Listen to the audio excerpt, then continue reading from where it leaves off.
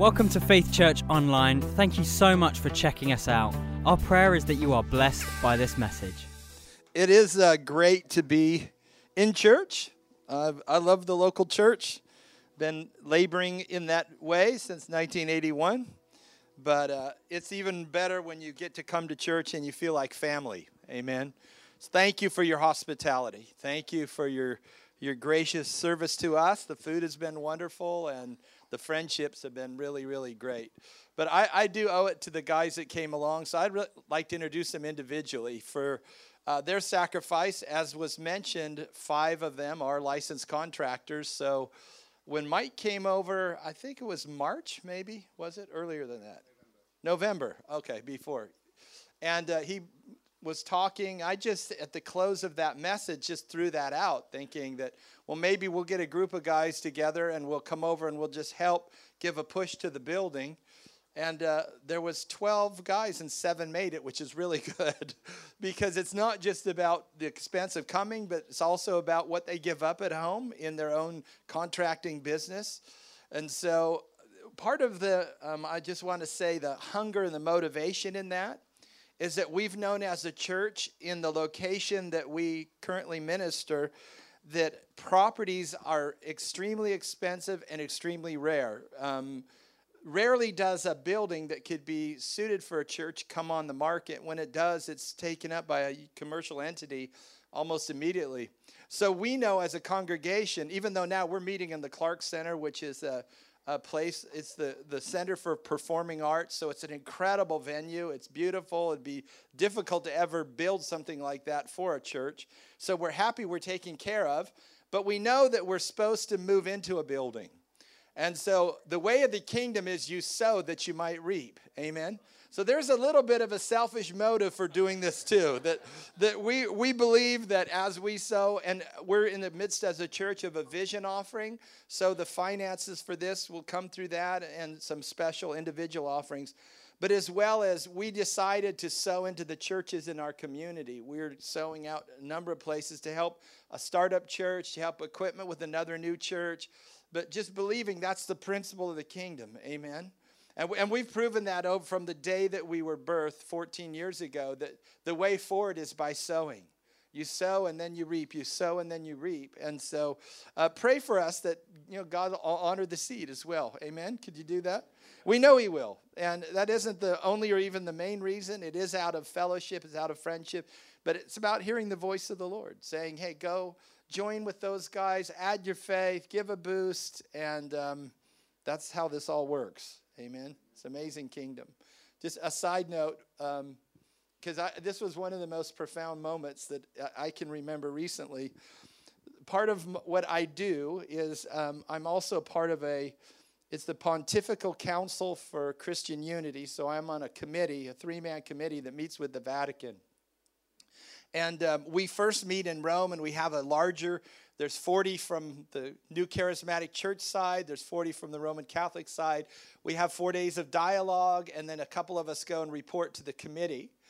And one of the reasons, after Vatican II, the Catholic Church started reaching out to all the branches of Christianity, and they wanted to establish a dialogue for the sake of unity. It was John Paul II's vision. And so there's the Orthodox Church, there's the Classical Pentecostal Church, there's numerous branches of Christian or Catholic churches they meet with. I think there's 23 different dialogues. But they recognize this phenomena in the earth that the fastest growing movement and also the most mobile and the most responsive to human need was this element that they called non-denominational charismatic churches. And from their standpoint, and they can observe things very scientifically with a worldview, obviously, right? So they said, we need a conversation with these guys. But they don't have a pope. They don't have a headquarters. They don't have a centralized theological seminary. So how are we going to get a conversation that represents this global movement? So they went to Christ for the Nations in Dallas, Texas, and my friend was vice president at the time. And they said, you're the largest charismatic university. Do you have any theologians or people that can start a discussion with us? We want to understand who you are and your movement. And so, long story made short, it turned into conversations, then starting in 2001, going back, planning, etc. So we're in the Pontifical Council with the committee, and we're giving a report on this charismatic movement, what you guys would be classified in our study with New Charismatic Church. It's like charismatic movement plus, right? Am I talking too fast? Okay. Anyway, just to get to the point, we're in the room, and they're reviewing this movement, churches like this. How many know that you don't fit into a mold? Yeah. Amen? Yeah.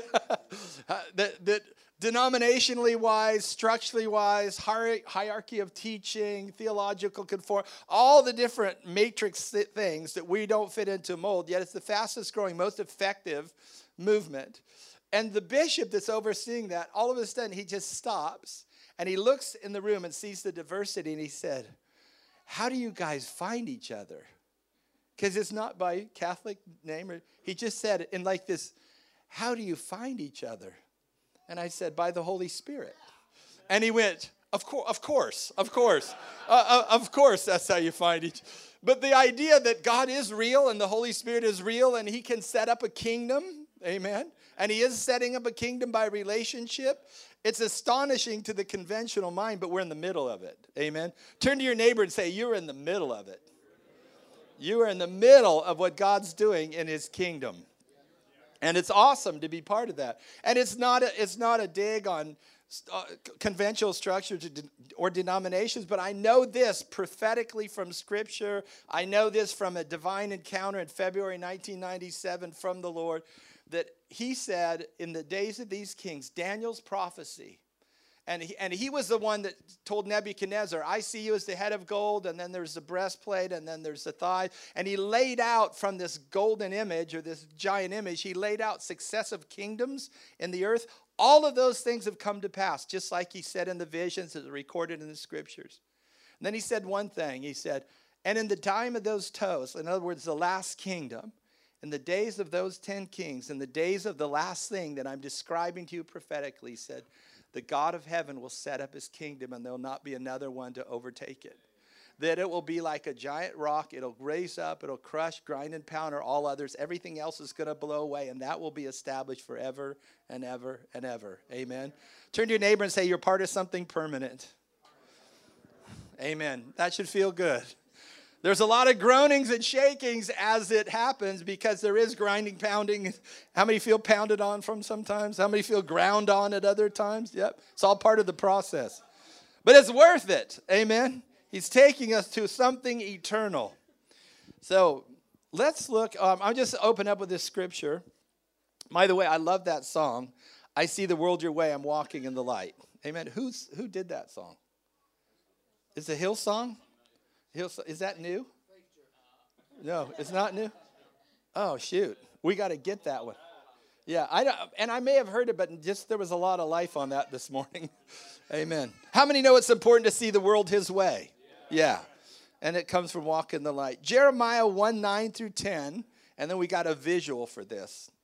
It says, then the Lord put forth his hand and touched my mouth, and the Lord said to me, behold, I've put my words in your mouth.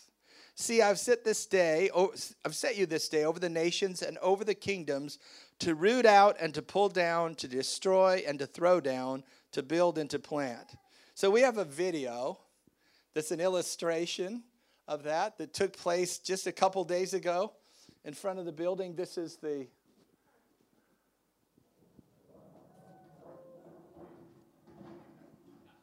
that was the oven or the air conditioning unit.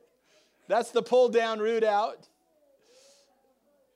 That's Burning Man right there.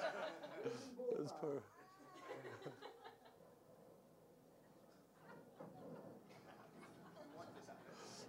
Yeah.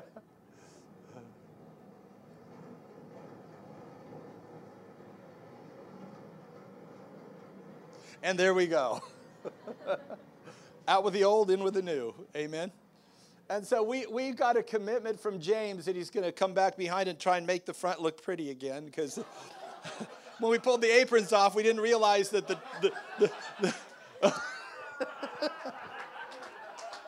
That's perfect. That was the eighth guy. When that thing fell on his head, he died. And we just all... Bless him in the morgue, Lord. Bless him. But that was the root up, tear down. And so we also about building and planting. But there's more cosmetic things to happen. And I guess they're going to pressure wash, so it's going to look pretty for those who are concerned that we made it uglier than we helped. Amen. But then there's other plans for the front that you guys have that's going to all work together. So it's exciting. Amen. Anyway, the next part is to build and to plant. So Jesus used a lot of illustrations about planting, about seed. It's all through the parables. Peter picked up on this in his epistle.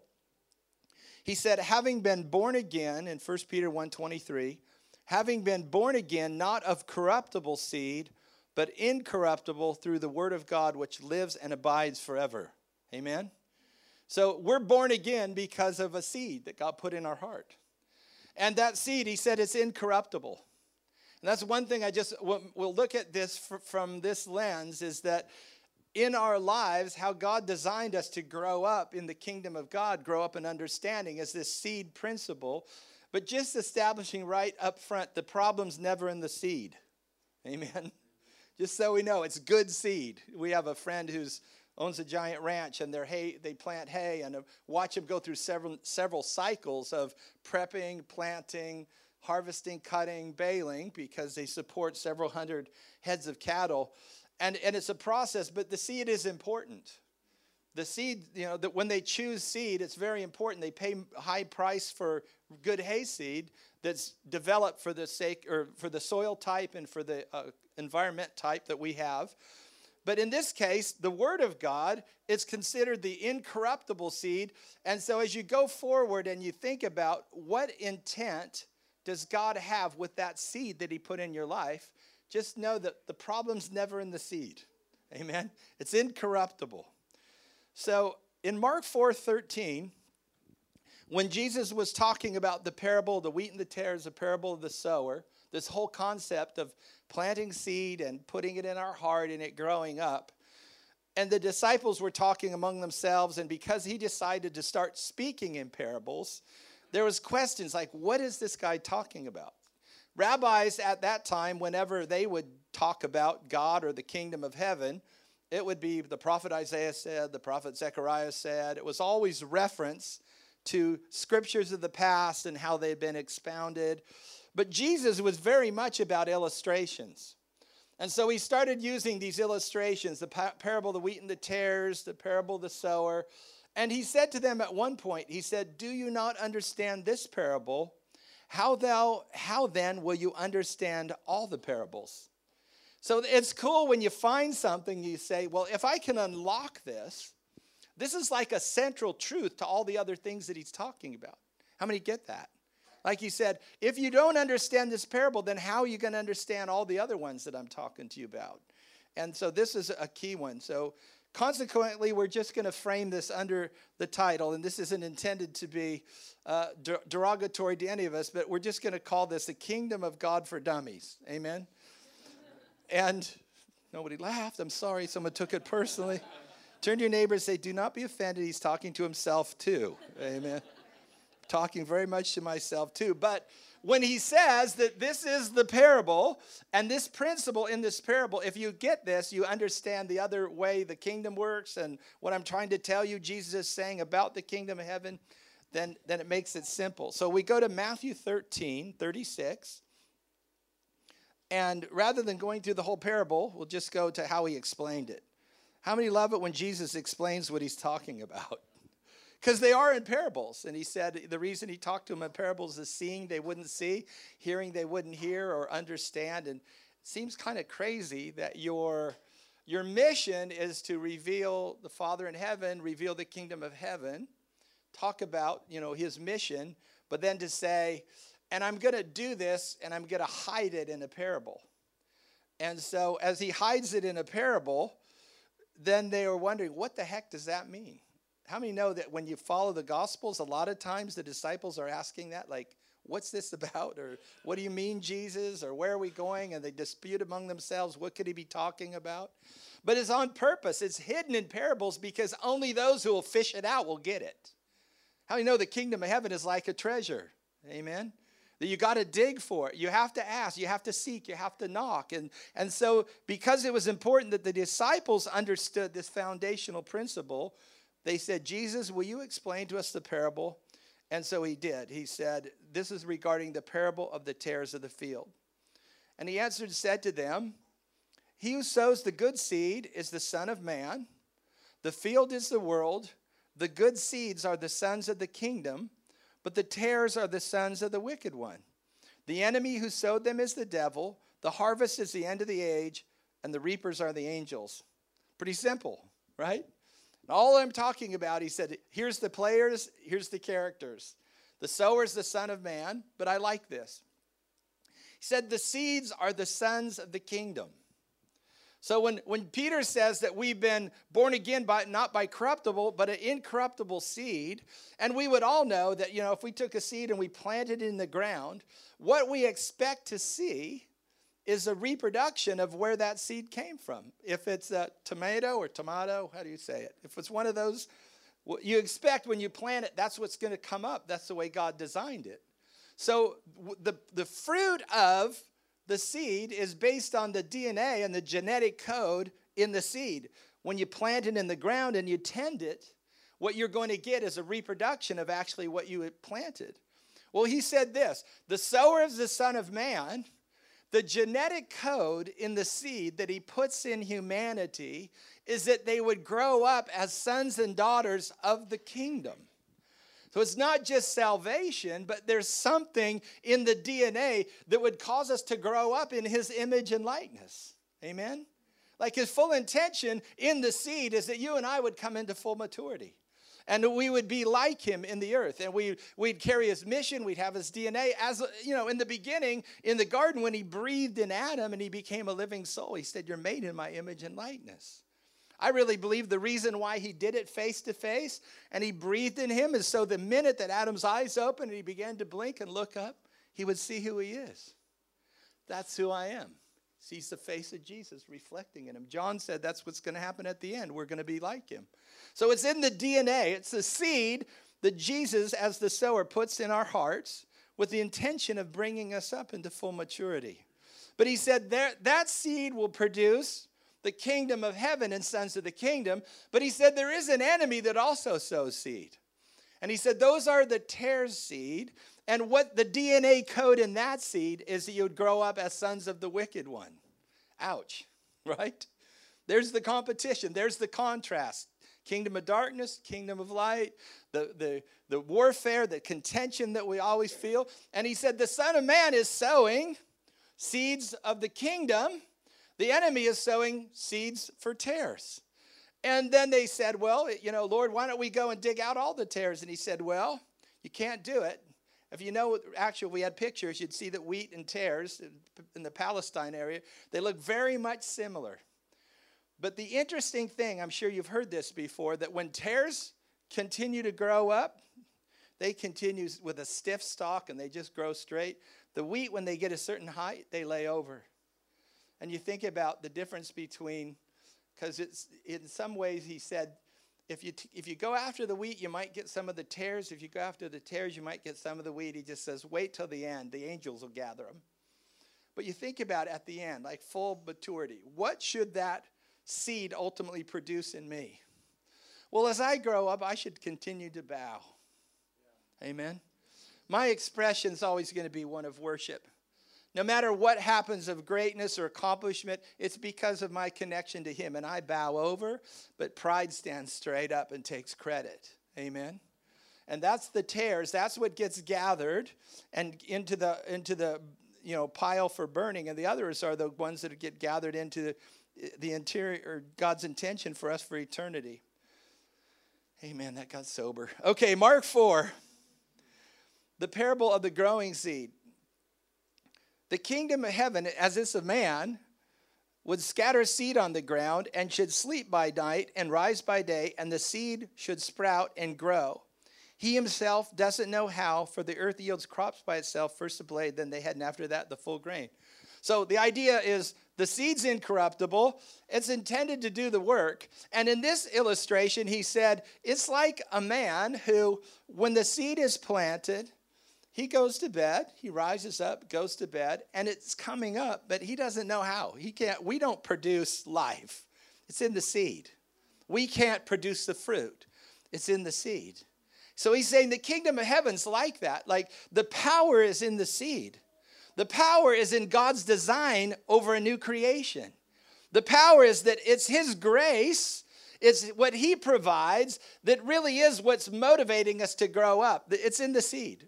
He's got an identity. He has purpose. He's got eternal purpose. He's got eternal identity. All of these things in us that he puts in us in that incorruptible seed and just watches it. He said, it's my working. It's my doing. Paul talked about it's not I that labor, but the grace of God in me. That grace of God in us is connected to the DNA. It's what moves us. It's what motivates us. It's what gives us love for him. It creates passion. Like, apart from interference, all of us would grow up very smoothly unto God. We'd grow up with a love for him. We'd grow up for a passion for him. And because that's the process of the seed in us. But then Matthew 13 brings the other side of it. Again, Jesus is explaining his parables. And he said, "Hear therefore the parable of the sower. When anyone hears the word of the kingdom and doesn't understand it, then the wicked one comes and snatches away what was sown in his heart." So here's the contrast again. The seed is good, the sower is good, and God sows seed of the kingdom. Words are seeds of the kingdom, building into us the idea that he would have us come up into full fruition.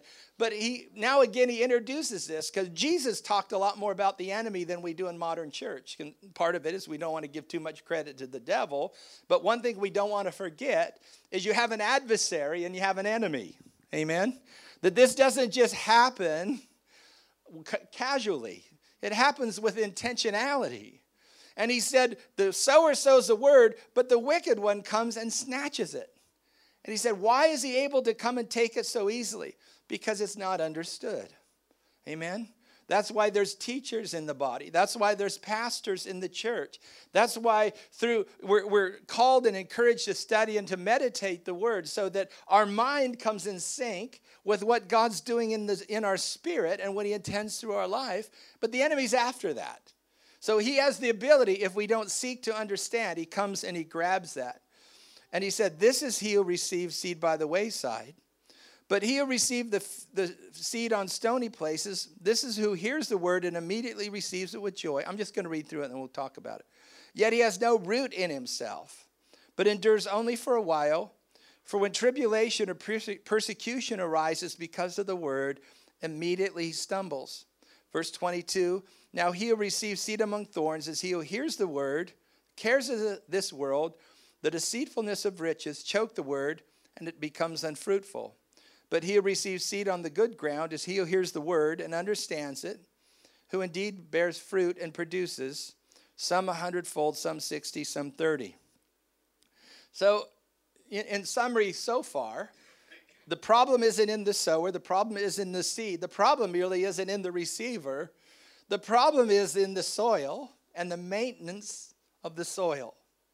So that's our part. God says what I put in has got DNA in it to produce new creations. Produce people who have a capacity for love. I take out a stony heart. He said, I put in a new heart. He gives you a new spirit so you have capacity to see the kingdom, understand the kingdom, enjoy the kingdom. So that's all built into us. He breathes in us all of this kingdom stuff that's for us and for our future. But our responsibility is maintaining the ground. Amen. Our responsibility is draw near to God, and he'll draw near to you. Resist the devil, and he'll flee. I have to resist the devil. I have to tend the ground, and the power of the kingdom is going to manifest in my life. The fruit of the kingdom, the fruit of the covenant, to be a blessing. The fruit of the covenant, I give you power to make wealth, to establish my covenant. That's in the DNA of the kingdom that he plants in it, but I've got to guard the soil. Amen? I've got to keep the wicked one off. I have to do my part to try to understand. And so the first part was the wayside. And, you know, Mike can tell you this, any leader in the room can tell you this, that the reason why we would be pro-church and the reason why we have concern over people that are very casual about their relationship to the body of Christ is because of the principle of the wayside. is that if you're not connected, if you're not seeking to understand, and there's this constant dynamic that can be simply explained by the principle of the wheat and tares, that you see easily people who have collected lots of tares. And that you watch that and you think, that's by the wayside. It's like, this is never going to catch hold for them. Like they're not going to see, as the song says, they're not going to see the way God sees. It's always going to be a secular, kind of a carnal, sort of my will over God's will kind of a life. But it's super predictable. And it's very maintainable. It's in some ways a mystery, but it's really not. It's like, if you're not on the wayside, but you're on the path, and you're connected and things are being reinforced in your life concerning the kingdom, you're going to see the fruit of the kingdom. It really works. I've observed it for decades. It really works when people are working it. Amen? Awesome. And so I guess it's awesome. You can decide yourself. And then he says, to receive the word with joy, but you also have to develop a root in yourself. So you're not easily offended by tribulation or persecution. I'm making points. You're supposed to make 3 points. I'm never good at pointing that out. But this is point number 2 for those that matters. And this is about having root in yourself so that you're not affected by the stony condition. And so he talks about, that they receive the word with joy because it's exciting. And somebody tells you about what your potential is and what God has for you, and the language, ever since Purpose-Driven Life that Rick Warren put out. Last time I heard, it was in, there's 45 million copies sold in multiple languages, and it really was revolutionary to the body of Christ to understand God has purpose. So that's exciting. Creates joy. God's got a purpose for your life. He knows you as an individual. And we sense that, and that we deliver that message. It creates great joy. But then he said, well, this is another thing about, maintaining your heart, is there's these things called stony places. Have you ever watched somebody walk on a stony path barefoot? And they're going, and, it's ouch. Shoot, ouch. I want to make sure I keep saying shoot. Ouch. Yeah, that because you know it's a stony place and it's uncomfortable. And he said that's how it can be. You receive it with joy, but these stony places are those places where offense comes. And it's interesting, you would say, why didn't Jesus say, because they have no root in God, they are easily taken out by tribulation and persecution? It's one of those places where he said they don't have root in themselves. And, Paul said, take heed to yourself and to the gospel. So there's this element of taking heed to yourself. What does it mean to have root in yourself? What does it mean that you have confidence of your ability to walk with God? The idea that the accuser of the brethren is always putting out shame, because that's all he knows to do. He's a transmitter. Revelations 19 said he's a 24/7 transmitter of accusing the saints day and night. And when you pick up that frequency, it's like driving in your car. You're switching between channels. You got Christian worship, you got sports, but there's a frequency that the enemy's putting out 24/7. He's accusing. And if you find that frequency and you leave it on, you will be reminded over and over of your unworthiness. You'll be reminded over and over of all your past failures and your mistakes. You'll be reminded over and over why you can't do this and why it's too much for you. And you'll be reminded over and over. It's a frequency. It's his job. He's the devil, the dragon, the serpent of old. All those titles in one verse said, he's known, I'll paraphrase, he's known throughout history with all of these titles. But John, in his ultimate vision, said, but this is his duty. He accuses the saints, and he gets them to accuse each other, and he broadcasts to your own mind against your own heart. And so having root in yourself is something that you grow in. It's a confidence. You overcome insecurities. And it's like in anything in life, where you build confidence is by getting little wins, right? With Jesus, he said, do it a day at a time. That's what his advice was to the disciples. Every day is enough evil. Don't worry about tomorrow. Deal with today. You get a win for today. It's like I'm going through the day. I'm going to meditate. I'm going to keep my mind on him. I'm going to grasp the promises of God. And confidence comes by a repetition of wins. Repetition of wins. I can do this tomorrow because I did this today. And there's a confidence. There's a root that begins to grow. It starts getting deep. Like, I've proven the Word of God. I've endured enough trials and testimonies. I've proven the Word of God. I've proven the faithfulness of God. I've proven him as a provider. I've proven him as a healer. I've proven him as the lover of my soul. I've proven him as a father through me to my children. And so there's a confidence. There's a root that's developed. So for me, like the idea of being offended or tribulation that comes or persecution, it's a lot easier now than it was 30 years ago, 40 years ago. It's a lot easier because what's happened, there's a confidence, there's a root that's grown. But it really starts one victory at a time. One victory at a time. You kill the lion, then you kill the bear, and then you kill Goliath. Amen? Like, it's a victory at a time. Root in yourself. The idea for me, like, I've watched the vulnerability of offenses. Strong people with a strong confession, with strong vision, get offended. And it becomes a preoccupation. They can't shake it. So you can think about it as the offense. The accuser grabs hold of that and just rebroadcasts and rebroadcasts and rebroadcasts. And it goes from an offense to a stronghold. And it goes from a stronghold to a bitterness.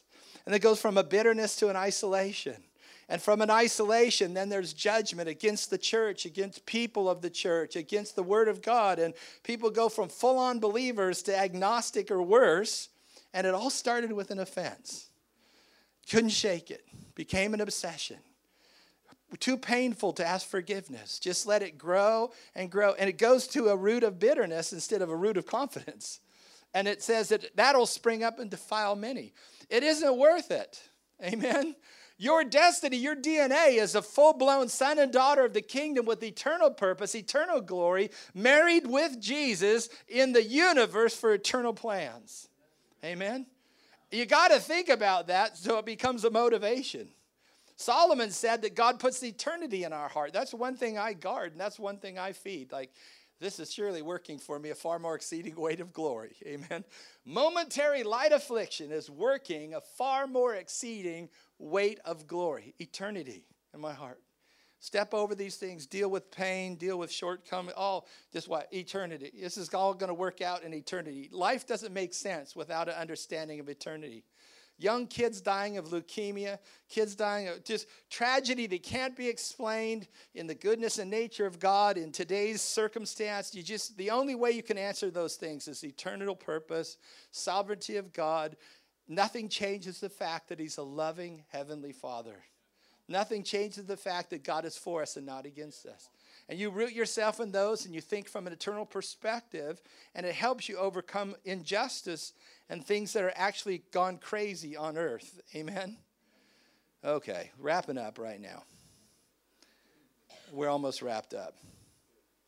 One more scripture, Romans 5:17. For it's by one man's offense, that's not on your scriptures back there, I put it in after. Because I think this is like, I'd say there's a handful of scriptures that I look at and I say the ingredient for a great life, success in the kingdom is in that concept. There's certain places that I would circle. This would be one of them. For if by one man's offense death reigned through the one, here it is, much more those who receive abundance of grace and the gift of righteousness will reign in life through the one, Jesus Christ. So he wasn't even expounding maintaining the soil. He wasn't even saying, here's your duty to maintain in this scripture, he throws it all on God. And I love it. He said, this is the way to reigning in life, R-E-I-G-N, reigning in life through Christ. You receive abundance of grace. It's being offered. Receive abundance of grace and receive the gift of righteousness. Both of those provided through by God. not human works, not earned. Reigning comes, receiving abundance of grace, unmerited favor, divine empowerment to stay in and to do the will of God. Just receive abundance of it. Father, pour out abundance of grace on this house. Father, pour out abundance of grace on every person that's struggling right now. Abundance of grace. Abundance of grace. Right now, let us see your strength and not ours. Right now, let us see your ability, not ours. Abundance of grace. Abundance of grace. Freely given to you, to us. We don't earn it, we receive it. It's a gift. Thank you for abundance of grace. Hey, thanks again for checking out Faith Church Online. We'd love it if you could subscribe to be notified when we release a new podcast. You can find out more of what's happening by going to @FaithChurchWales on social media or by heading to faithchurch.wales.